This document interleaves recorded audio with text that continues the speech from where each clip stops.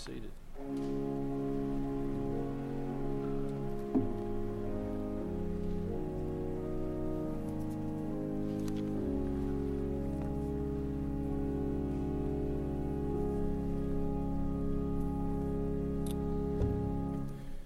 Today we return to Colossians chapter 3, where we've been for quite some time.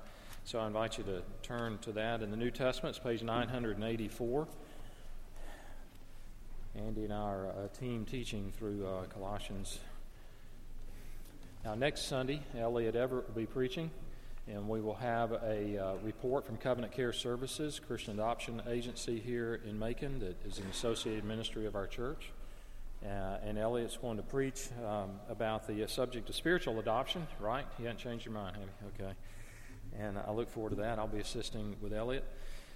And then we'll, Lord willing, plan to return to Colossians after that for a couple of weeks before we come to our missions conference. And we'll have our missions conference. Then we'll return to Colossians again. Maybe by the summer we'll be through chapter 4. I know we've been in the third chapter a long time because this page is getting worn out in this Bible that's up here in the pulpit. Paul is dealing with the question of what does it mean to live as a believer? What does it mean to call Christ Lord over all of life?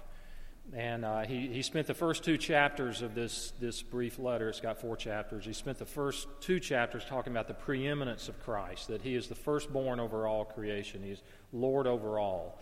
And when we come to chapter 3, he's now saying, how do you live? And we live as those who've been co-crucified, co-raised, co-ascended with Christ. When Christ, who returns in glory, we will be with him. And then we were told to put off certain attitudes and actions. We're to put on hearts of compassion, kindness, humility, gentleness, and patience. He said in verses 12 and following, we're to let the word of Christ dwell within us richly. We're to let the peace of Christ rule in our hearts. And whatever we do in word or deed, we're to do all in the name of the Lord Jesus. And then we come to verses 18 through 21, and there's some verses addressed to the family. He's dealing with spheres of submission, and he's going to give some words to wives and words to husbands, and now today words to children and words to fathers. So follow along as I read verses 18 through 21, a brief section of Scripture. Wives, submit to your husbands as is fitting in the Lord. Husbands, love your wives and do not be harsh with them. Children, obey your parents in everything, for this pleases the Lord. Fathers, do not provoke your children lest they become discouraged. So ends the reading of God's word. Let's pray together. Lord, you tell us that your word is profitable for teaching, for reproof, for correction, for training in righteousness. We ask that you would use it now toward those ends in our lives, regardless of our age or stage or situation in life. May we see application here by the power of your Spirit. In Jesus' name, amen. It's great to be countercultural, isn't it? Because Christianity has always been countercultural. And it is even more so now in our culture, and will only continue to be so. It's always been that way. When Joseph married his engagee, the woman to whom he was betrothed, and she was expecting a baby, that was countercultural. When Jesus talked with the woman at the well, the fact that it was a man talking to a woman, and even more so that it was a Jewish man talking to a Gentile woman, that had a cultural boundary between them, that was countercultural. When Daniel refused to give up praying to Jehovah God several times each day, that was countercultural. And today in the church, strangely enough, we're afraid to be countercultural at times. We believe to have an impact in our culture, we have to be identical to the culture, and we have to modify our message and take out anything that might be offensive to other people, which they don't want to hear. But the futility of that is it doesn't work. And the Apostle Paul never did it. And he was the greatest missionary that's ever lived. The Bible says that in one generation, they turned the world upside down for Christ. And Paul is unbelievably countercultural in that day. It was countercultural to tell a husband to lay down his life for his wife. In that culture, a wife existed for her husband. She had no legal rights of her own. Wives being a needed helper, completing the husband through godly submission was unheard of. Wives were property. And so we come to this section of Scripture that we may think, oh, that's just the way things were at that time. It is not the way things were at that time in history. I mentioned last week, if you were here, this is the second part of a two-part sermon, basically, called Family Matters.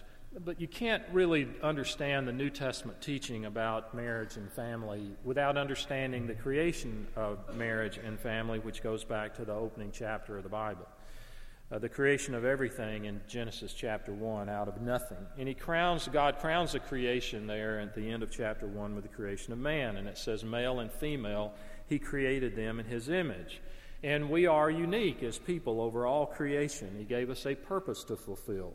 To fill the earth and to subdue it, to exercise dominion. Then in chapter 2 of Genesis, we have the creation of marriage. God said it was not good for the man to be alone. Now, here was Adam. He had a perfect relationship with God.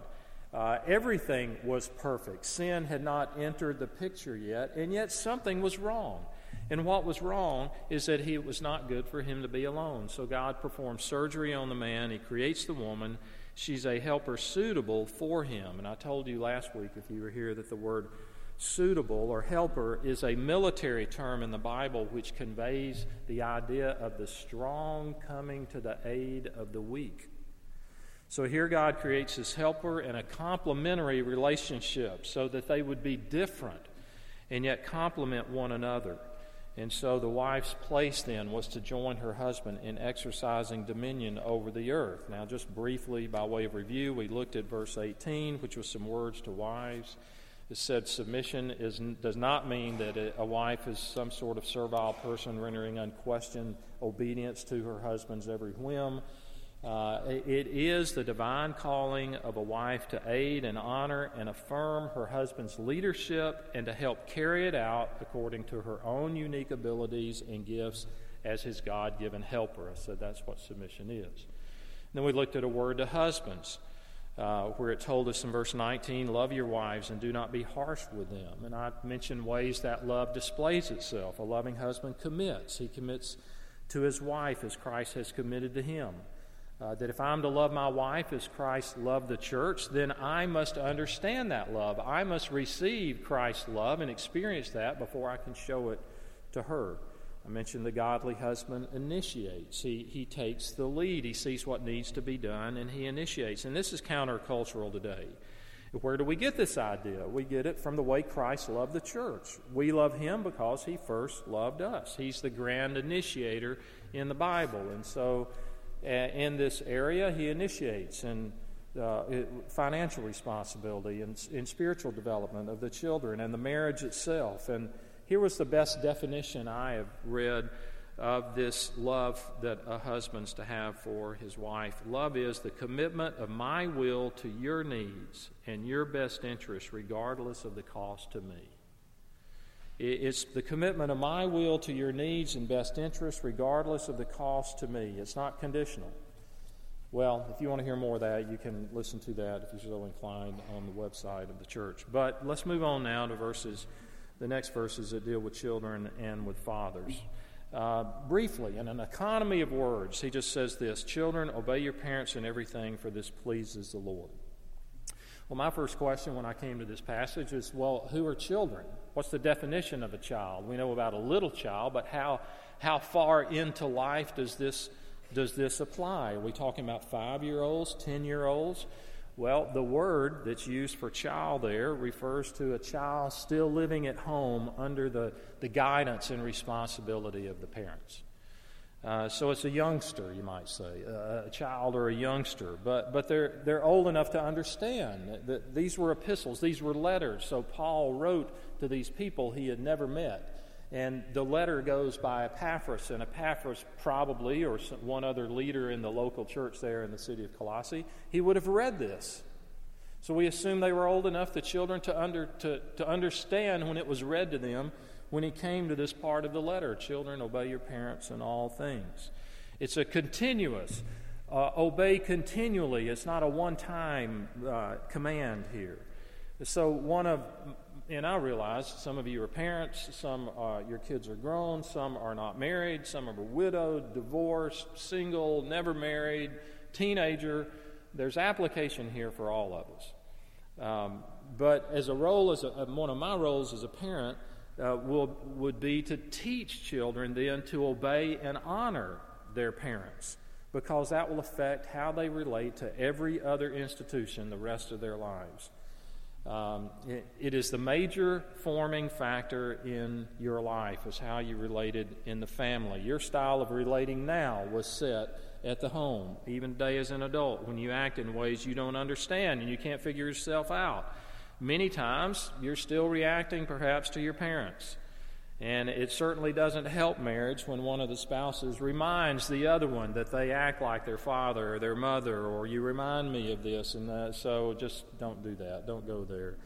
I've told you before about Mike Krzyzewski. He's the coach of the Duke Blue Devils, has been for 36 years, and a Hall of Fame coach, 12 times National Coach of the Year. He's Olympic national team coach, has won gold medals in 2008, 2012, and he's built a dynasty in NCAA sports that few programs in history of the game can match. But recruiting, like any college program, is a key part of that. And Coach K says that when they send out their recruiters to visit a prospective player, they intentionally set the meeting up in the player's home, because they want to see how he relates to his family and especially to his parents.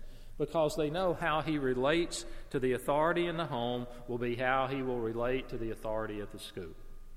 I mean, that's just common sense wisdom there. So why obey? It just simply, we know it's a command from the Ten Commandments, the fifth commandment, and also it says here, it pleases the Lord. So if you're questioning God's will, you may be praying about something and you're thinking, I think the Lord wants me to violently disobey my parents right here. I would say, no, God's already revealed His will there. It pleases Him for you to obey them, of course, unless they're asking you to do something sinful. Now, a word to fathers.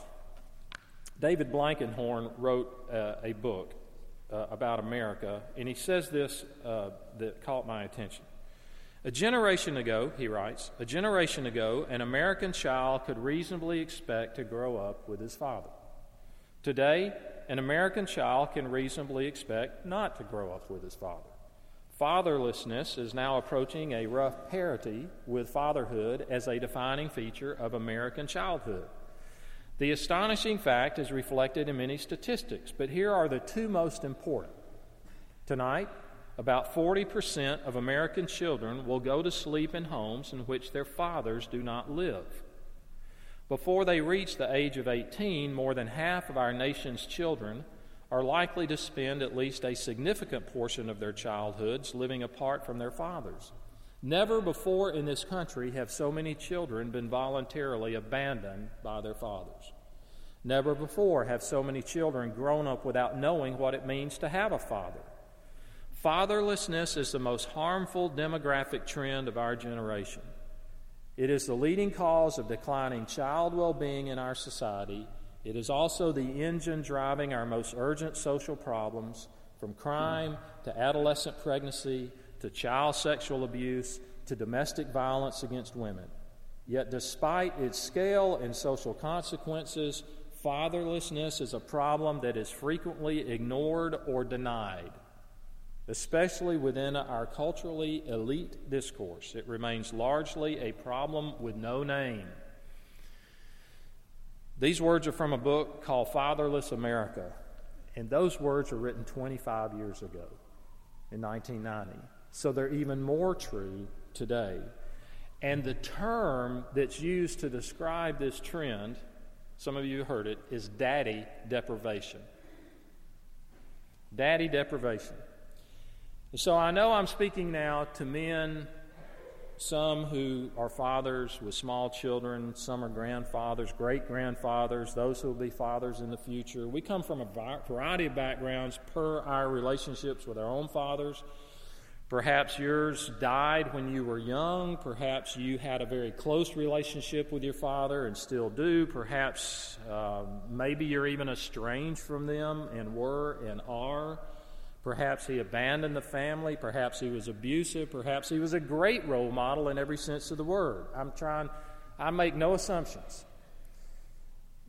But here's the point. That would have been true in Paul's day as well. He was not being overly idealistic. The same type issues would have been present then. And yet he gives these clear directions. Fathers, do not provoke your children lest they become discouraged. I say this because many of us feel very inferior and unequipped to be fathers. And we think, I can't do it. Why? Because of my own family background or whatever my own relationship was with my dad. I can't. And many men lack confidence due to their past experiences. And we need the wisdom of the Word, and we need the patience of Job, and we need the kindness of Christ, and we need the power of the Holy Spirit, and we need any other kind of help that we can get a hold of. You've heard it said that a mature person learns from their mistakes. An immature person does not. But a very mature person learns from the mistakes of others. And I do that by reading books. And I read about other people's mistakes. Books that I'd recommend to the men here, like Richard Phillips, who's preached here, his book, The Masculine Mandate, or the book by Eric Mason, Manhood Restored, How the Gospel Makes Men Whole. And I recommend a book that I saw promoted by Focus on the Family this past week, so I downloaded it to a Kindle. I read the first 8 or 10 pages, and I found it so disturbing I just had to stop. It was true, and I need to read it, and it's called Strong Fathers, Strong Daughters.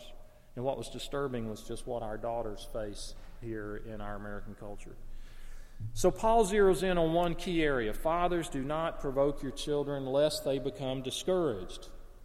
To provoke, or another translation, same word as exasperate. How do you feel when you're exasperated? How do you feel now? Not just as a child, but how do you feel when you are discouraged, when you've been provoked to become discouraged? You just feel this is pointless. You've tried to solve this problem so many times, and it's like you can't solve it, and so you just give up. Or say, I've tried to do this, I've tried to change this, I've tried to see this thing through, whatever it may be, in work or in school or in a relationship, and you just throw your hands up. That's what's being described here. A father can push the children to that point, can push a child where they just want to throw their hands up and say, there's no point. This is pointless. They are so discouraged. Sam Storms, in his commentary, says, an inflexible, judgmental, and demanding temperament creates despondency in a child's heart.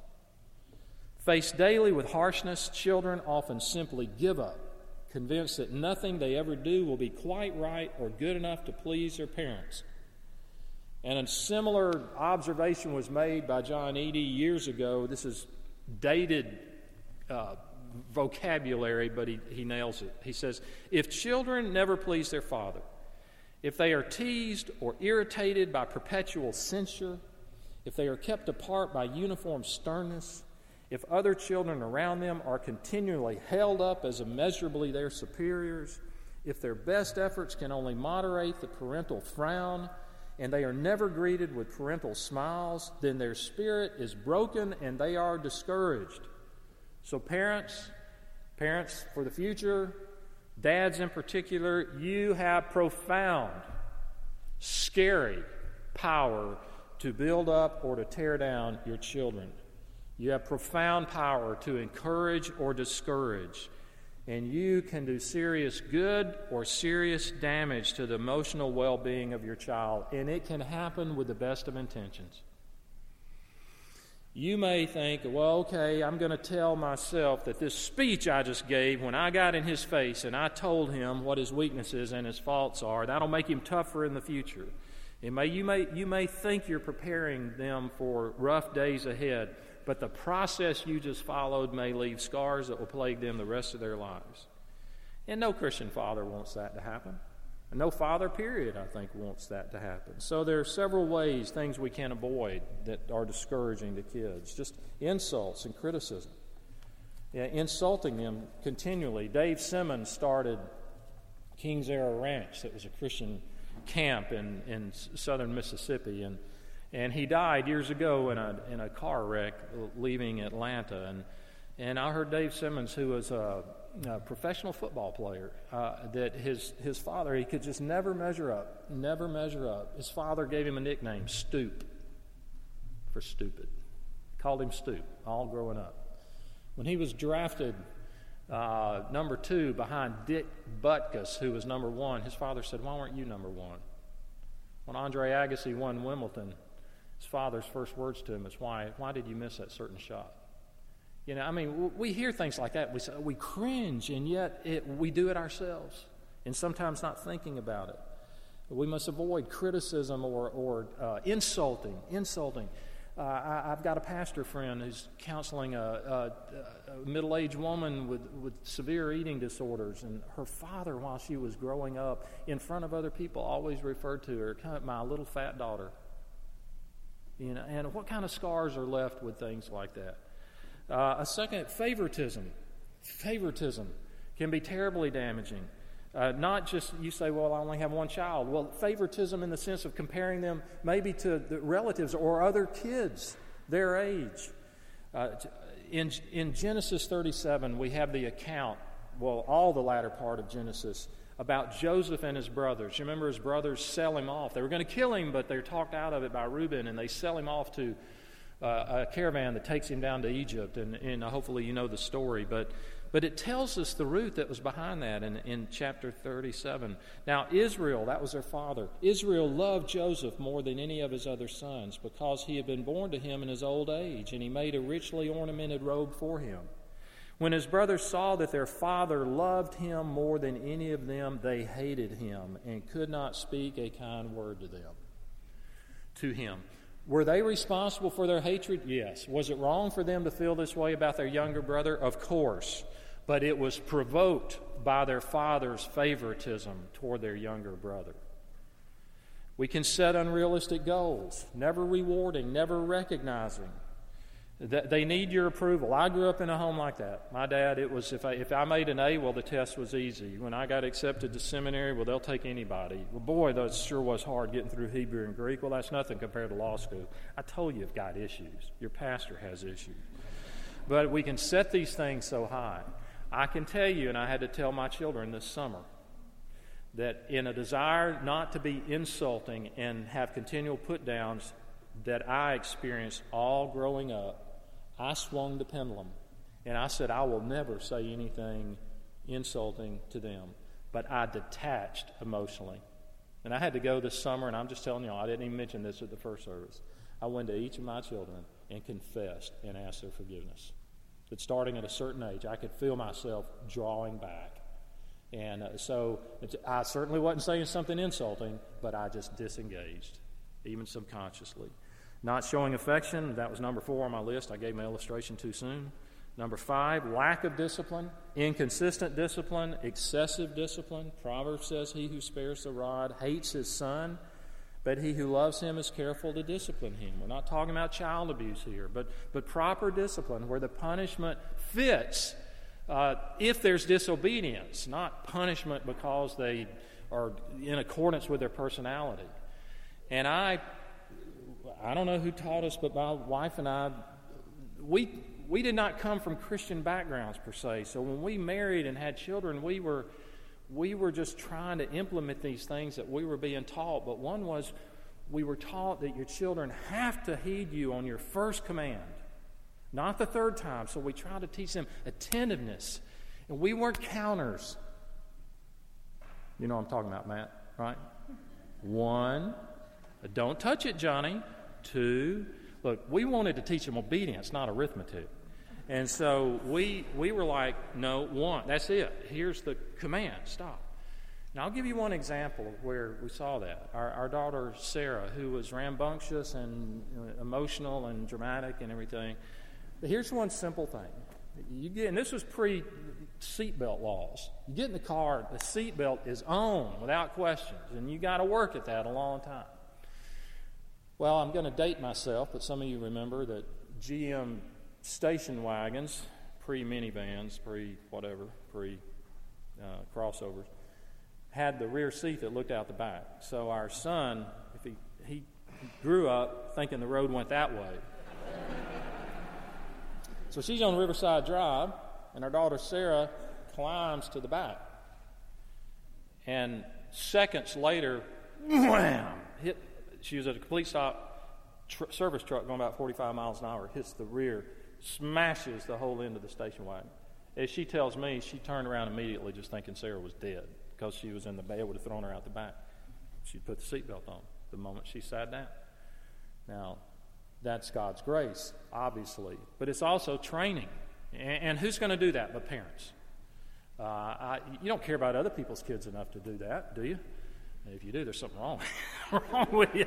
But we care about our own. I must move on. And so we have to be students of our individual children, their personality, their temperament, their natural bent, their talents. You can glance at one child and they melt.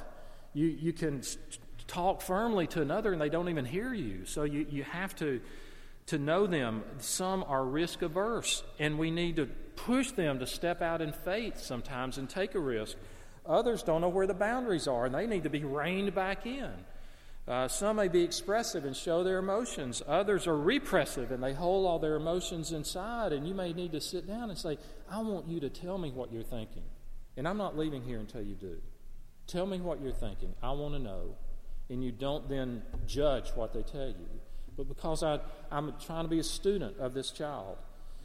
So you could say at this point, if you're not a Christian here today, well, there's nothing unique about this, Chip. This is common sense parenting, right? Well, now I'm getting ready to switch gears for just a few moments.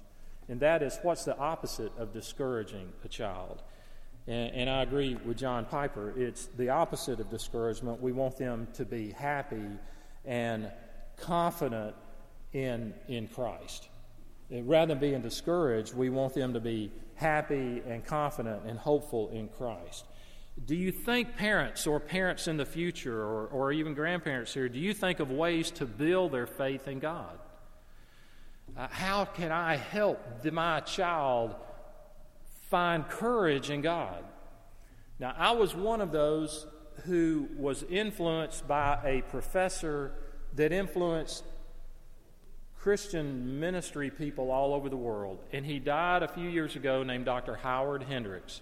Dr. Howard Hendricks was an assistant pastor at 10th Presbyterian Church in Philadelphia before he became a professor of Christian education at Dallas Seminary. And his influence is far and wide. And as a high school student, I got a hold of a book that he wrote on sharing your faith with others called Say It With Love. And he told a story in there that I want to read to you right now about how two parents tried to teach their children about answered prayer. And here's what he writes. He said, we had a lovely couple in Dallas a number of years ago. He sold his business at a loss and went into vocational Christian work, and things got really rough financially.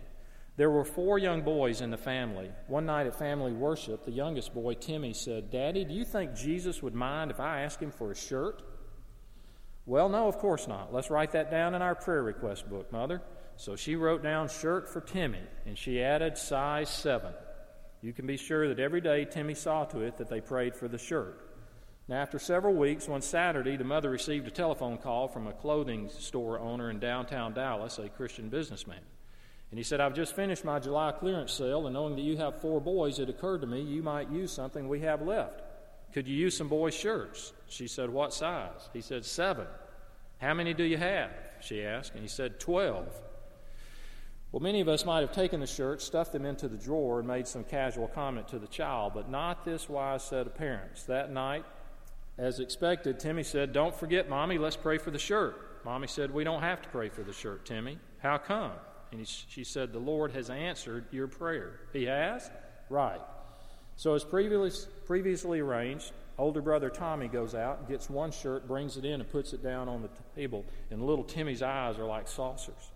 Tommy goes out, he gets another shirt and brings it in. Out, back, until he piles 12 shirts on the table. And Timmy thinks God has gone into the shirt business. Now, even though this is old, Hendricks goes on and says, there is a little kid in Dallas today by the name of Timothy who believes there is a God in heaven interested enough in his needs to provide boys with shirts. Your kids know that? That's fantastic communication. And so we, as parents, need to teach them to trust God. they want to go on a mission trip and say, well, I've got to raise support, don't say, here, I'll write the check. Put them in situations where they say, all right, we're going to have to, you can go, but you're going to have to trust God to provide the finances. Rather than holding them back, what spiritual lessons are we teaching them? We want them to find happiness in God, which means I must find my happiness in God. How often, as a parent, say, look, let me tell you what I learned from Scripture today. Let me tell you how the Lord used this man in my life today. Don't hold those things in. Pass them on to your kids. We want them to be confident and courageous in God. Do they ever see you take risks for the gospel? When you're giving, and that's one of the more risky things you're doing, saying, I'm going to give this to missions or to this ministry, and I'm not sure where it's going to come from or how we're going to let them know. Let them see that and pray about it in their presence. So we model these things before them.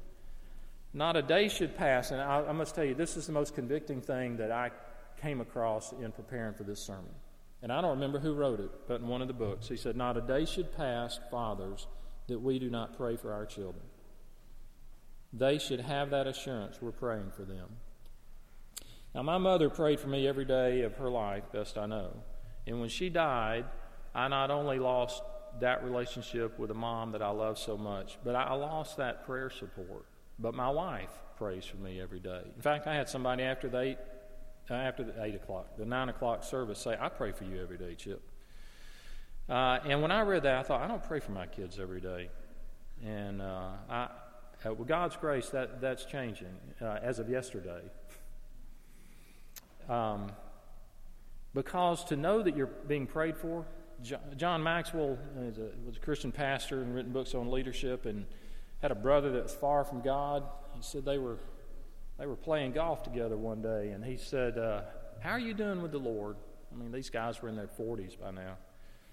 And his brother said, I'm not doing much. I'm not doing too well. And he was getting ready to tee off on a golf tee. And he turned around and he looked at his brother and he said, but I can't get away from the prayers of Mom and Dad. Isn't that amazing? I told you at Christmas time some about William Booth, who founded the Salvation Army, he and his wife Catherine, and the opposition they faced at that time in history, how some of them were not only beaten up but killed. And Booth had a heart for the down and out, for the fringe of society. And there was a man named John Starkey, and he was a violent criminal. He had murdered his own wife, then he was convicted of the crime, and he was executed. And the civic officials asked William Booth, the founder of the Salvation Army, to conduct the funeral service for this man. And you can imagine no one wanted to do it. And Booth agreed, and he said he faced as ugly and hostile a crowd as he had ever seen in his life. And so as he is staring at this crowd to start this funeral service, his first words were these: John Starkey never had a praying mother. And I would add, and he didn't have a praying father. Now, let that not be said of us. Let's pray together. Father, you are the only perfect Father, and we come to you as our model. And we pray that we would look to Christ as our Redeemer, and that would filter down in our relationships, whether it's in marriage or in work or friendships or parenting or grandparenting or whatever situation we may be in now or may be in the future. We thank you for the Lord Jesus, our Redeemer, and we thank you that he forgives our sins and that we have the hope and confidence of eternal life through him. And we pray in Jesus' name. Amen. If you look in your order of service, you see the benediction, which I'll ask you to stand for, and then we'll remain standing as we sing the doxology. Receive God's blessing. Now may grace, mercy, and peace from God the Father, the Son, and the Holy Spirit be with you all. Amen.